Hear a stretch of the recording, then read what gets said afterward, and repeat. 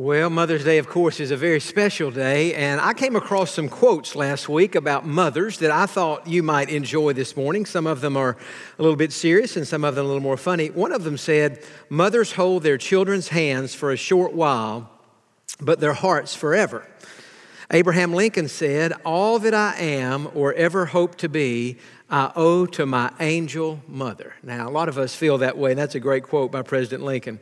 Mark Twain said, "My mother had a great deal of trouble out of me, but I think she enjoyed it." Now, I kind of like that one.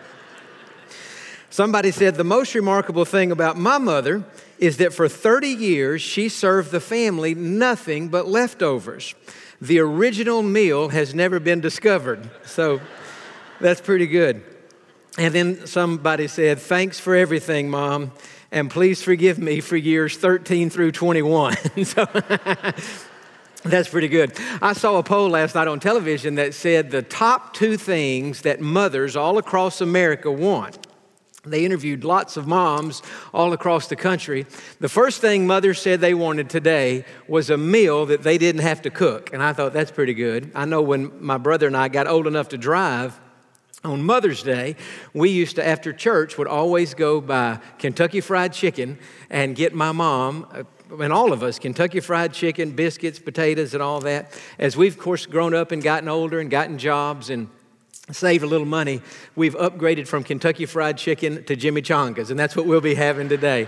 All the fajitas that she can eat. But anyway, the lady said, more than anything else, we would like a meal today that we don't have to cook, and number two, we would like to be able to take a nap sometime this afternoon. So if you're celebrating with your mom today, maybe you can help her by giving her those two things. But, you know, as I thought about Mother's Day, it's such a special, special day. On Mother's Day, we think about the influence that our moms have had on our lives. We think about the strength of a mother.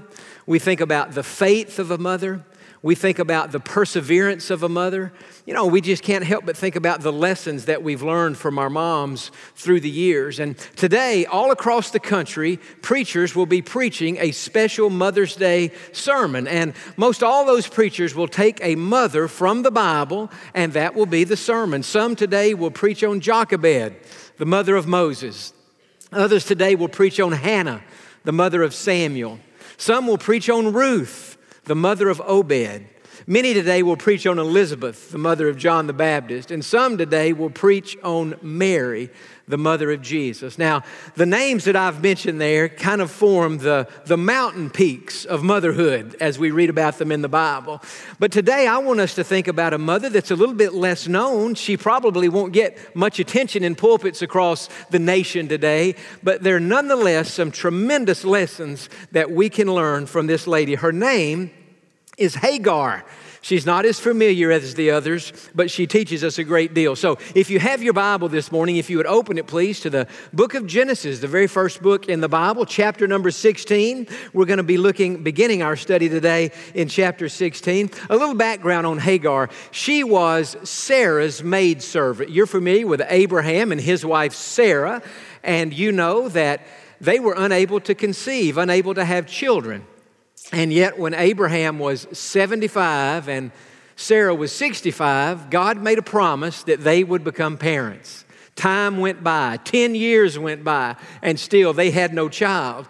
And so Sarah goes to Abraham and says, "Look, I know God made us a promise, but it's not working out. We don't have any kids yet. And so maybe what God wants us to do is to take matters into our own hands. So I've got an idea. What I want you to do is to go in to Hagar, my maidservant." Interestingly, Hagar was an Egyptian lady. And Sarah said, "Abraham, I want you to have sexual relations with her, and then she can conceive, and she can have a child on my behalf." And so Abraham agreed to that, and Sarah went to Hagar and explained the plan to her and gave Hagar to Abraham, and they had relations, and sure enough, she conceived, and she gave a son to Abraham. And so that's the background on Hagar. Now, as we think about Hagar's life, I want to make four very quick observations of her that I think will help us to be able to relate to her no matter where we may be in our own lives. Certainly there are many moms here today. There are many others of us here today who are not moms. And so we wonder, does the Mother's Day message have anything to do with me? Well, yes, it does. First of all, in chapter 16 and verse 4, we learn that Hagar was an imperfect person. She was an imperfect person. After she had conceived and become pregnant, notice what it says. So he went into Hagar, that is, Abraham went into her, and she conceived. And when she saw that she had conceived, her mistress, that is Sarah, became despised in her eyes. In other words, at this moment, Hagar is looking down on Sarah. And Hagar is basically saying to Sarah, I have the baby in my womb, not you. It will be me, not you, who provides Abraham with a child. And so we see rudeness coming out of Hagar. We see pride and snobbery coming out of Hagar. All that to say that she, even though she's the mother we're studying this morning, some tremendous lessons to learn from her, she was an imperfect person. And I think we can all relate to that because we're all imperfect. The second observation I would make of her is that she was living in less than ideal circumstances. She was not the only lady in Abraham's life. Look in verse number 5. And how the plot thickens a little bit. Then Sarah said to Abram, now this is before his name is changed to Abraham, my wrong be upon you. I gave my maid into your embrace, and when she saw that she had conceived, I became despised in her eyes. In other words, she started looking down on me. The Lord judge between you and me. So Abram said to Sarah, indeed, your maid is in your hand.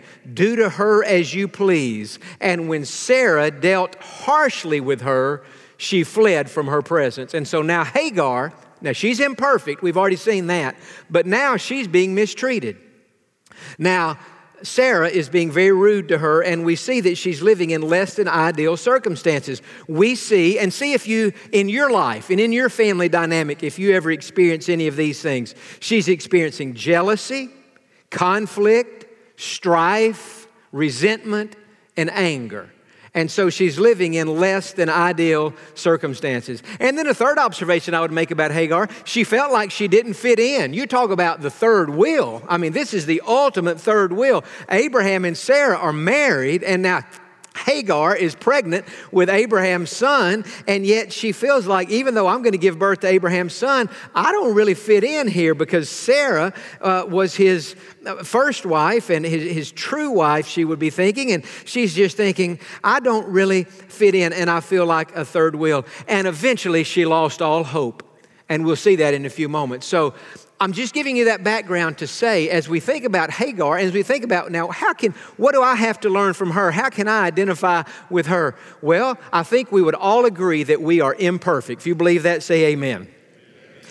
I think most of us would say we're living in less than ideal circumstances. If not in our home, certainly in the world, we're living in less than ideal circumstances. And there are many people here today and many listening at home who would say, John, I'm living in less than ideal circumstances within my own family unit, within my own home. And then there are others here today who would say, you know what, I don't really feel like I fit in life. And as a result of all this, maybe you would say, I'm not hopeless, but I can just feel hope draining out of my life. Now, you know, as I've thought a lot about Mother's Day and what I would preach about today and what we'll be thinking about today, I know this, for many people, Mother's Day is one of the happiest days of the year. You get to spend time with your mom and have lunch with her and have a prolonged afternoon and you celebrate her and the families together. And so there are many here today who would say, man, Mother's Day is one of the happiest days of the year. But did you know that on the other hand, Mother's Day for many is one of the hardest days of the year? And for those here today who would say, hey, for me, it's one of the happiest days of the year, we need to be sensitive to the fact that for many other people, Mother's Day is one of the most difficult days of the year. For some of you today, and I'm not going to call names, but for some of you today, this is your first Mother's Day without your mom on the earth. Your mom has gone to heaven since last Mother's Day. And for others of you, your mom went to heaven many years ago, and yet there's something about Mother's Day that it's just hard for you. It's not like it used to be when your mom was still on the earth. We have others in our service today who, many ladies here today who would give anything to be a mom, to be a mother. and yet for whatever reason, they're not able to conceive. Others here today who want to be a mom, they probably are able to conceive, and yet they're not married yet. And so they're waiting on that before they have children. And so they're kind of feeling, man, maybe I don't really fit in with this Mother's Day celebration. I was listening to KSBJ on Friday night, the Christian radio station in Houston. And the two hosts were talking between songs. And one of the hosts said, you know, my mom went to heaven several years ago. And he said, ever since then, Mother's Day has been a very difficult day for me. He said, on Mother's Day, I celebrate my wife, the fact that she's the mother of our children. I celebrate my mother-in-law, the fact that she's the mother of my wife. But he said, there's something about Mother's Day and not having my mom with me that makes it a very difficult day. And he said, I'm blessed. He said, my wife and my mother-in-law kind of give me permission on Mother's Day, maybe not to be at my best and to be a little bit reflective and a little bit melancholy and even a little bit sad. And then the two hosts, as they were talking, they said, you know, Sunday's Mother's Day, and there will be many Christians, many people who are in church every Sunday who, because of the sadness that is brought about by Mother's Day, they don't go to church today. And I understand that. For some here today, what's making Mother's Day difficult for you is you are a mom and you have lost a child. And so on Mother's Day, you're conflicted and you're sad, and yet you are in church today, and God bless you for that. But what I'm saying is that for many people today, Mother's Day is one of the happiest days of the year. For others today, this is one of the most difficult days of the year. And people have all different kind of emotions, and we need to be very sensitive to that and not just assume that everybody is celebrating today and that everybody is happy today. And then there's another category of women out there that I want to mention today and I want to honor today, and that is the single moms. You know, we have a lot of single moms in our church, and I want to just say, for what it's worth, from my perspective, the only thing harder in life than being a mom would be to be a single mom, because the single moms have all the responsibility on them, the financial responsibility and all the other responsibilities.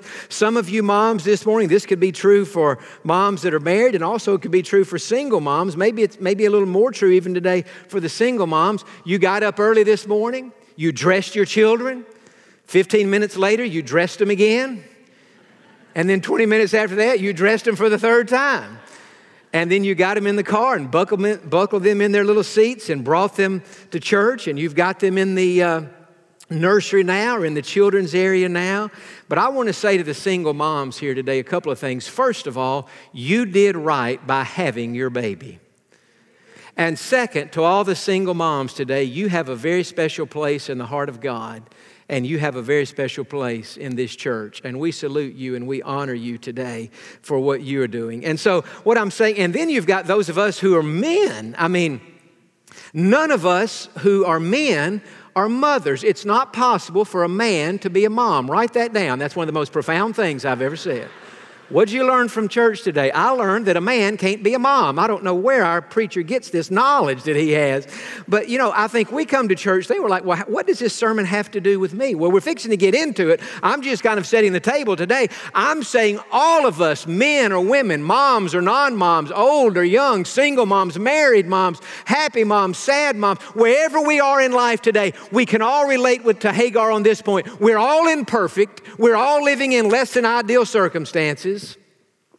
All of us sometimes feel like we don't fit in life, and sometimes we feel like, for one reason or another, that we're about to lose all hope. Now, the question is, does God today have a message of encouragement for those of us who feel like Hagar felt?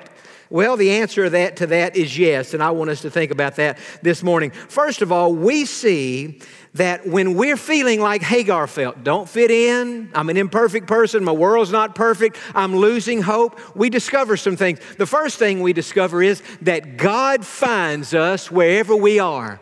Sometimes we feel like nobody notices us, or you may feel like today nobody sees you or understands what you're going through today. But I'm here to tell you that God knows what you're going through, and God finds us wherever we may be. Now, in Genesis chapter 16, that's where we are. I want you to look at verse number 7, because this is an interesting verse. It says, "Now the angel of the Lord found her," that is Hagar, "by a spring of water in the wilderness, by the spring on the way to Shur." So, Sarah has spoken harshly to Hagar, and Sarah has run her out of the house.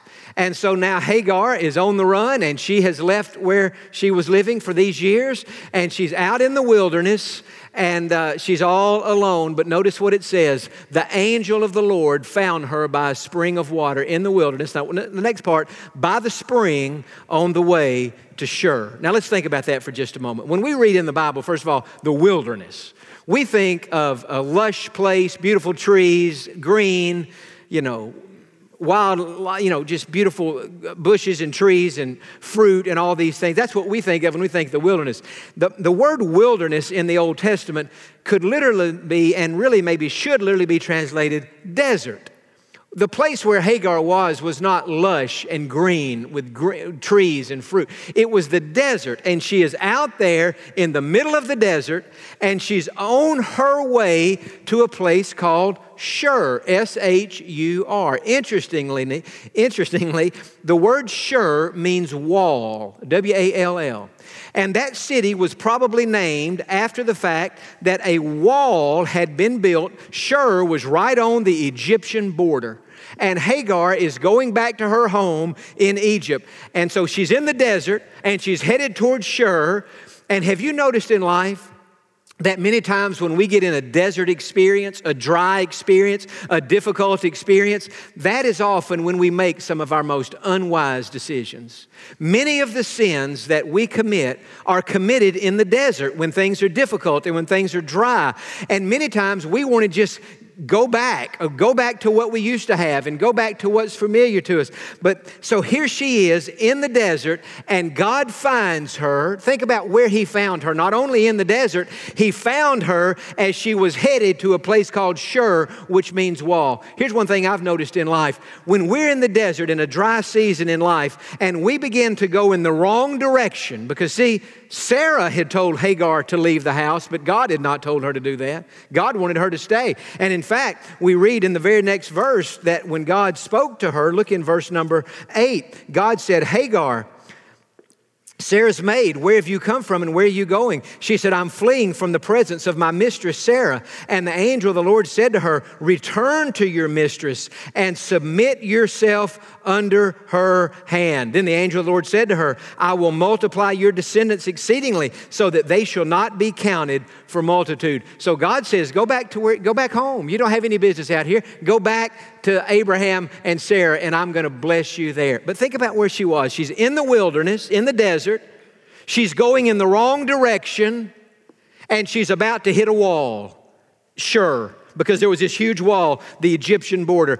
Many people, and maybe today you're in the desert, and maybe you don't know which way to go, and maybe you're beginning to make some bad decisions, and maybe you're going in the wrong direction. And God is saying to you today, through His Word and through me, that if you don't turn around and go the right way, there's going to come a point out there where you're going to hit a wall. You're going to hit a dead end, and it's not going to work out for you. And so God finds us wherever we may be. Another word of encouragement that I find as I think about Hagar's life, and that is God hears our pain as well as our prayers. We know that God hears us when we pray, but did you know that God hears you when you hurt? Look in verse number 11. This is a tremendous verse that teaches that point. Genesis chapter 16 and verse 11. "And the angel of the Lord said to her, Behold, you are with child, and you shall bear a son. You shall call his name Ishmael." Now watch this. "Because the Lord has heard your affliction." It doesn't say the Lord has heard your prayer.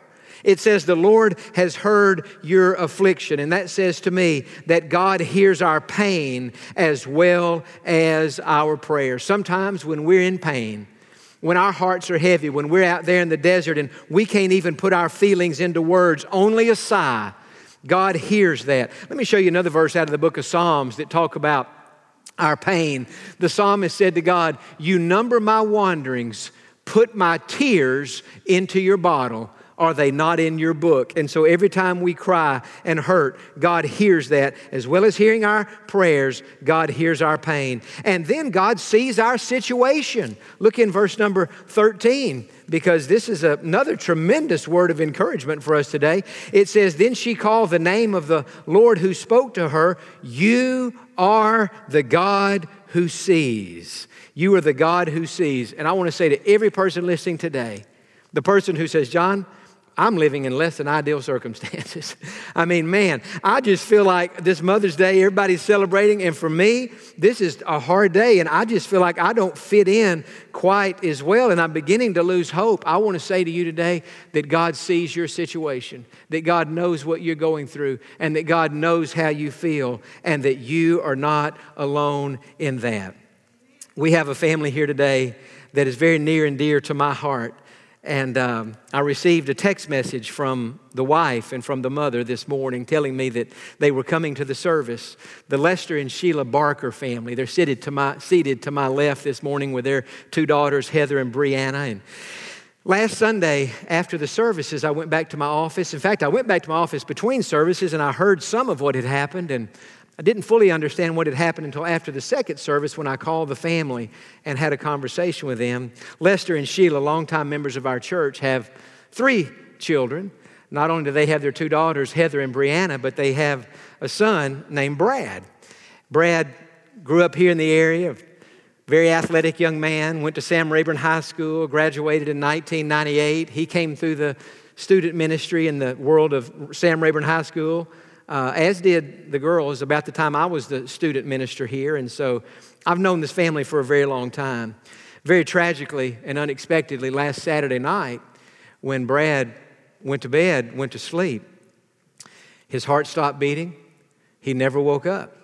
And he went to heaven in the 42 years of age. And so last Sunday afternoon, I called the family and I was learning what had happened. And you talk about just in shock and sadness. This past Thursday, we had the service here for Brad in the church and celebrated his life and opened the Bible and tried to comfort the family. But when I got the text message this morning from Sheila saying, "Jon, we're coming to church today," I was still at home when I got that text message. And I just tell you, that did my heart so much good. You know, a moment ago I was saying that Mother's Day means different things to a lot of people, and all of us have different emotions. You know, I want to say this. You come to church on any Sunday and we sing the songs, we worship the Lord, we give our tithes and offerings, we speak to each other, we encourage each other. And then the preacher, whether it's me or my dad or somebody else, we get up here and preach a sermon. But friend, listen to me today. Sometimes the best sermons aren't preached from this pulpit. Sometimes the best sermons are preached from the pew. And to me, the best sermon today is being preached by Lester and Sheila Barker and their daughters, Heather and Brianna, who in the midst of their sadness have said, "You know what we're going to do? What we're going to do on Mother's Day, we're going to church. On Mother's Day, we're worshiping God. On Mother's Day, we're thanking God that our son Brad is alive and well and in the presence of God." And I can't help but believe today, and I hope I'm not embarrassing your family today, I can't help but believe today that when God looks down, God says the best sermon's not coming from the pulpit, the best sermon's coming from the Barker row back there today. And we want to honor you and recognize you today for your faithfulness, for the fact that you're in church today. The Lord has given and the Lord has taken away. But you know what? He just took Brad home. And one of these days, we're going to see him again. Amen? So there's a beautiful example of a family this is a different type of Mother's Day. And yet here they are in the house of God. God sees what they're going through. God knows how they're feeling. They're probably not even able right now to articulate prayers, to put their words into a prayer. But God hears their pain. God hears their affliction. And what is true of them is true of you. And it's true for all of us. God sees our situation. I want to say this to you today. God knows where you are. God knows what you're facing. God knows how you feel. God understands every dynamic that you're going through in life. And God is right there with you in the midst of all of it. And then the fourth word of encouragement I would give for all of us today, and that is God provides for our needs. God provides for our needs. Now go to chapter 21, because this to me is where the story really gets interesting. By this time, Hagar has given birth to Ishmael. And he's a teenager. He's 13 years old by now. Genesis chapter 21 is taking place 14 years after the account we just read in chapter number 16. 14 years later. And now in chapter 21, Sarah has finally conceived herself, and she has given birth to Isaac. And so now the promise that God made 25 years previous has come to pass. And in verse 8, we read, Isaac is a baby, and it says, the child grew and was weaned, and Abraham made a great feast on the same day that Isaac was weaned. And Sarah saw the son of Hagar, the Egyptian, that is now, you're talking about a blended family. You talk about some ill will and challenging situations going on here. Sarah saw how the son of Hagar, the Egyptian, that is Ishmael, whom she had borne to Abraham, was scoffing or laughing or making fun of little Isaac. Therefore she said to Abraham, cast out this bondwoman and her son, for the son of this bondwoman shall not be heir with my son, namely with Isaac. And the matter was very displeasing in Abraham's sight because of his son. But God said to Abraham, do not let it be displeasing in your sight because of the lad or because of the bondwoman. Whatever Sarah has said to you, listen to her voice. Don't all you wives out there wish that your husbands would do that? Whatever Sarah says, you do it. For in Isaac your seed shall be called. Yet I will make you a nation of the son of the bondwoman, because he is your seed. So Abraham rose early in the morning and took bread and a skin of water, or a bottle of water, and putting it on her shoulder, he gave it and the boy to Hagar and sent her away. Then she departed and wandered in the wilderness of Beersheba, and the water in the skin, the water bottle, was used up. And she placed the boy under one of the shrubs. She's out there in the desert now and don't have any more water. Then she went and sat down across from him at a distance of about a bow shot, for she said to herself, let me not see the death of the boy. So she sat opposite him and lifted up her voice and wept. She's thinking, Ishmael's going to die. We're both going to die, but he's younger. He'll die first. We can't survive in this heat with no water. And God heard the voice of the lad. Then the angel of God called to Hagar out of heaven and said to her, what ails you, Hagar? Fear not, for God has heard the voice of the lad where he is. Arise, lift up the lad, and hold him with your hand, for I will make him a great nation. Verse 19, then God opened her eyes, and she saw a well of water. And she went and filled the skin, or the bottle, with water, and gave the lad a drink.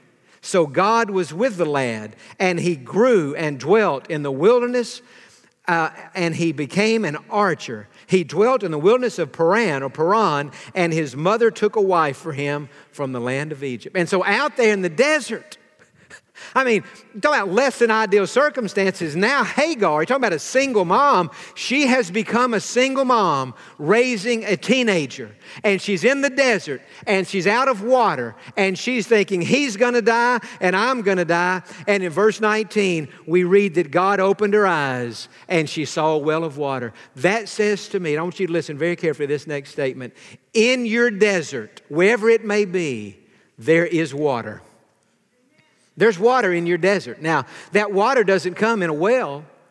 That water comes in a person. Jesus is the water. He is not only the bread of life, He's the water of life. And Jesus said, he who thirsts, let him come to me and drink. There's water in your desert. Now, again, as we think about Hagar, and as we think about her desert and her situation, it may be today, and probably is today, that you say, there are a lot of things about Hagar that I can relate to. I'm living in less than ideal circumstances. Sometimes I feel like I don't quite fit in. And sometimes I feel like I'm losing hope. My circumstances may be different from Hagar's, but I have that much in common with Hagar. Well, friend, I want to say this to you today. In the midst of that desert, and here was my prayer last night before I went to bed, the thought that was on my mind. If in the midst of that desert today, if God would open your eyes and help you to see that there is water in your desert. And that water is available to you in the person of Jesus Christ. But as God is opening your eyes and helping you to see that the water that will quench your thirsty soul is not coming from a well, it's coming from a person, it's coming from Jesus. But if God would also open your eyes today and help you to see that you too are an imperfect person. You know, the water of life, the water of Christ, the water of eternal life and salvation is only available for those who will admit that they are imperfect sinners who have fallen short of the glory of God. And we all have. The Bible says all have sinned and fallen short of the glory of God.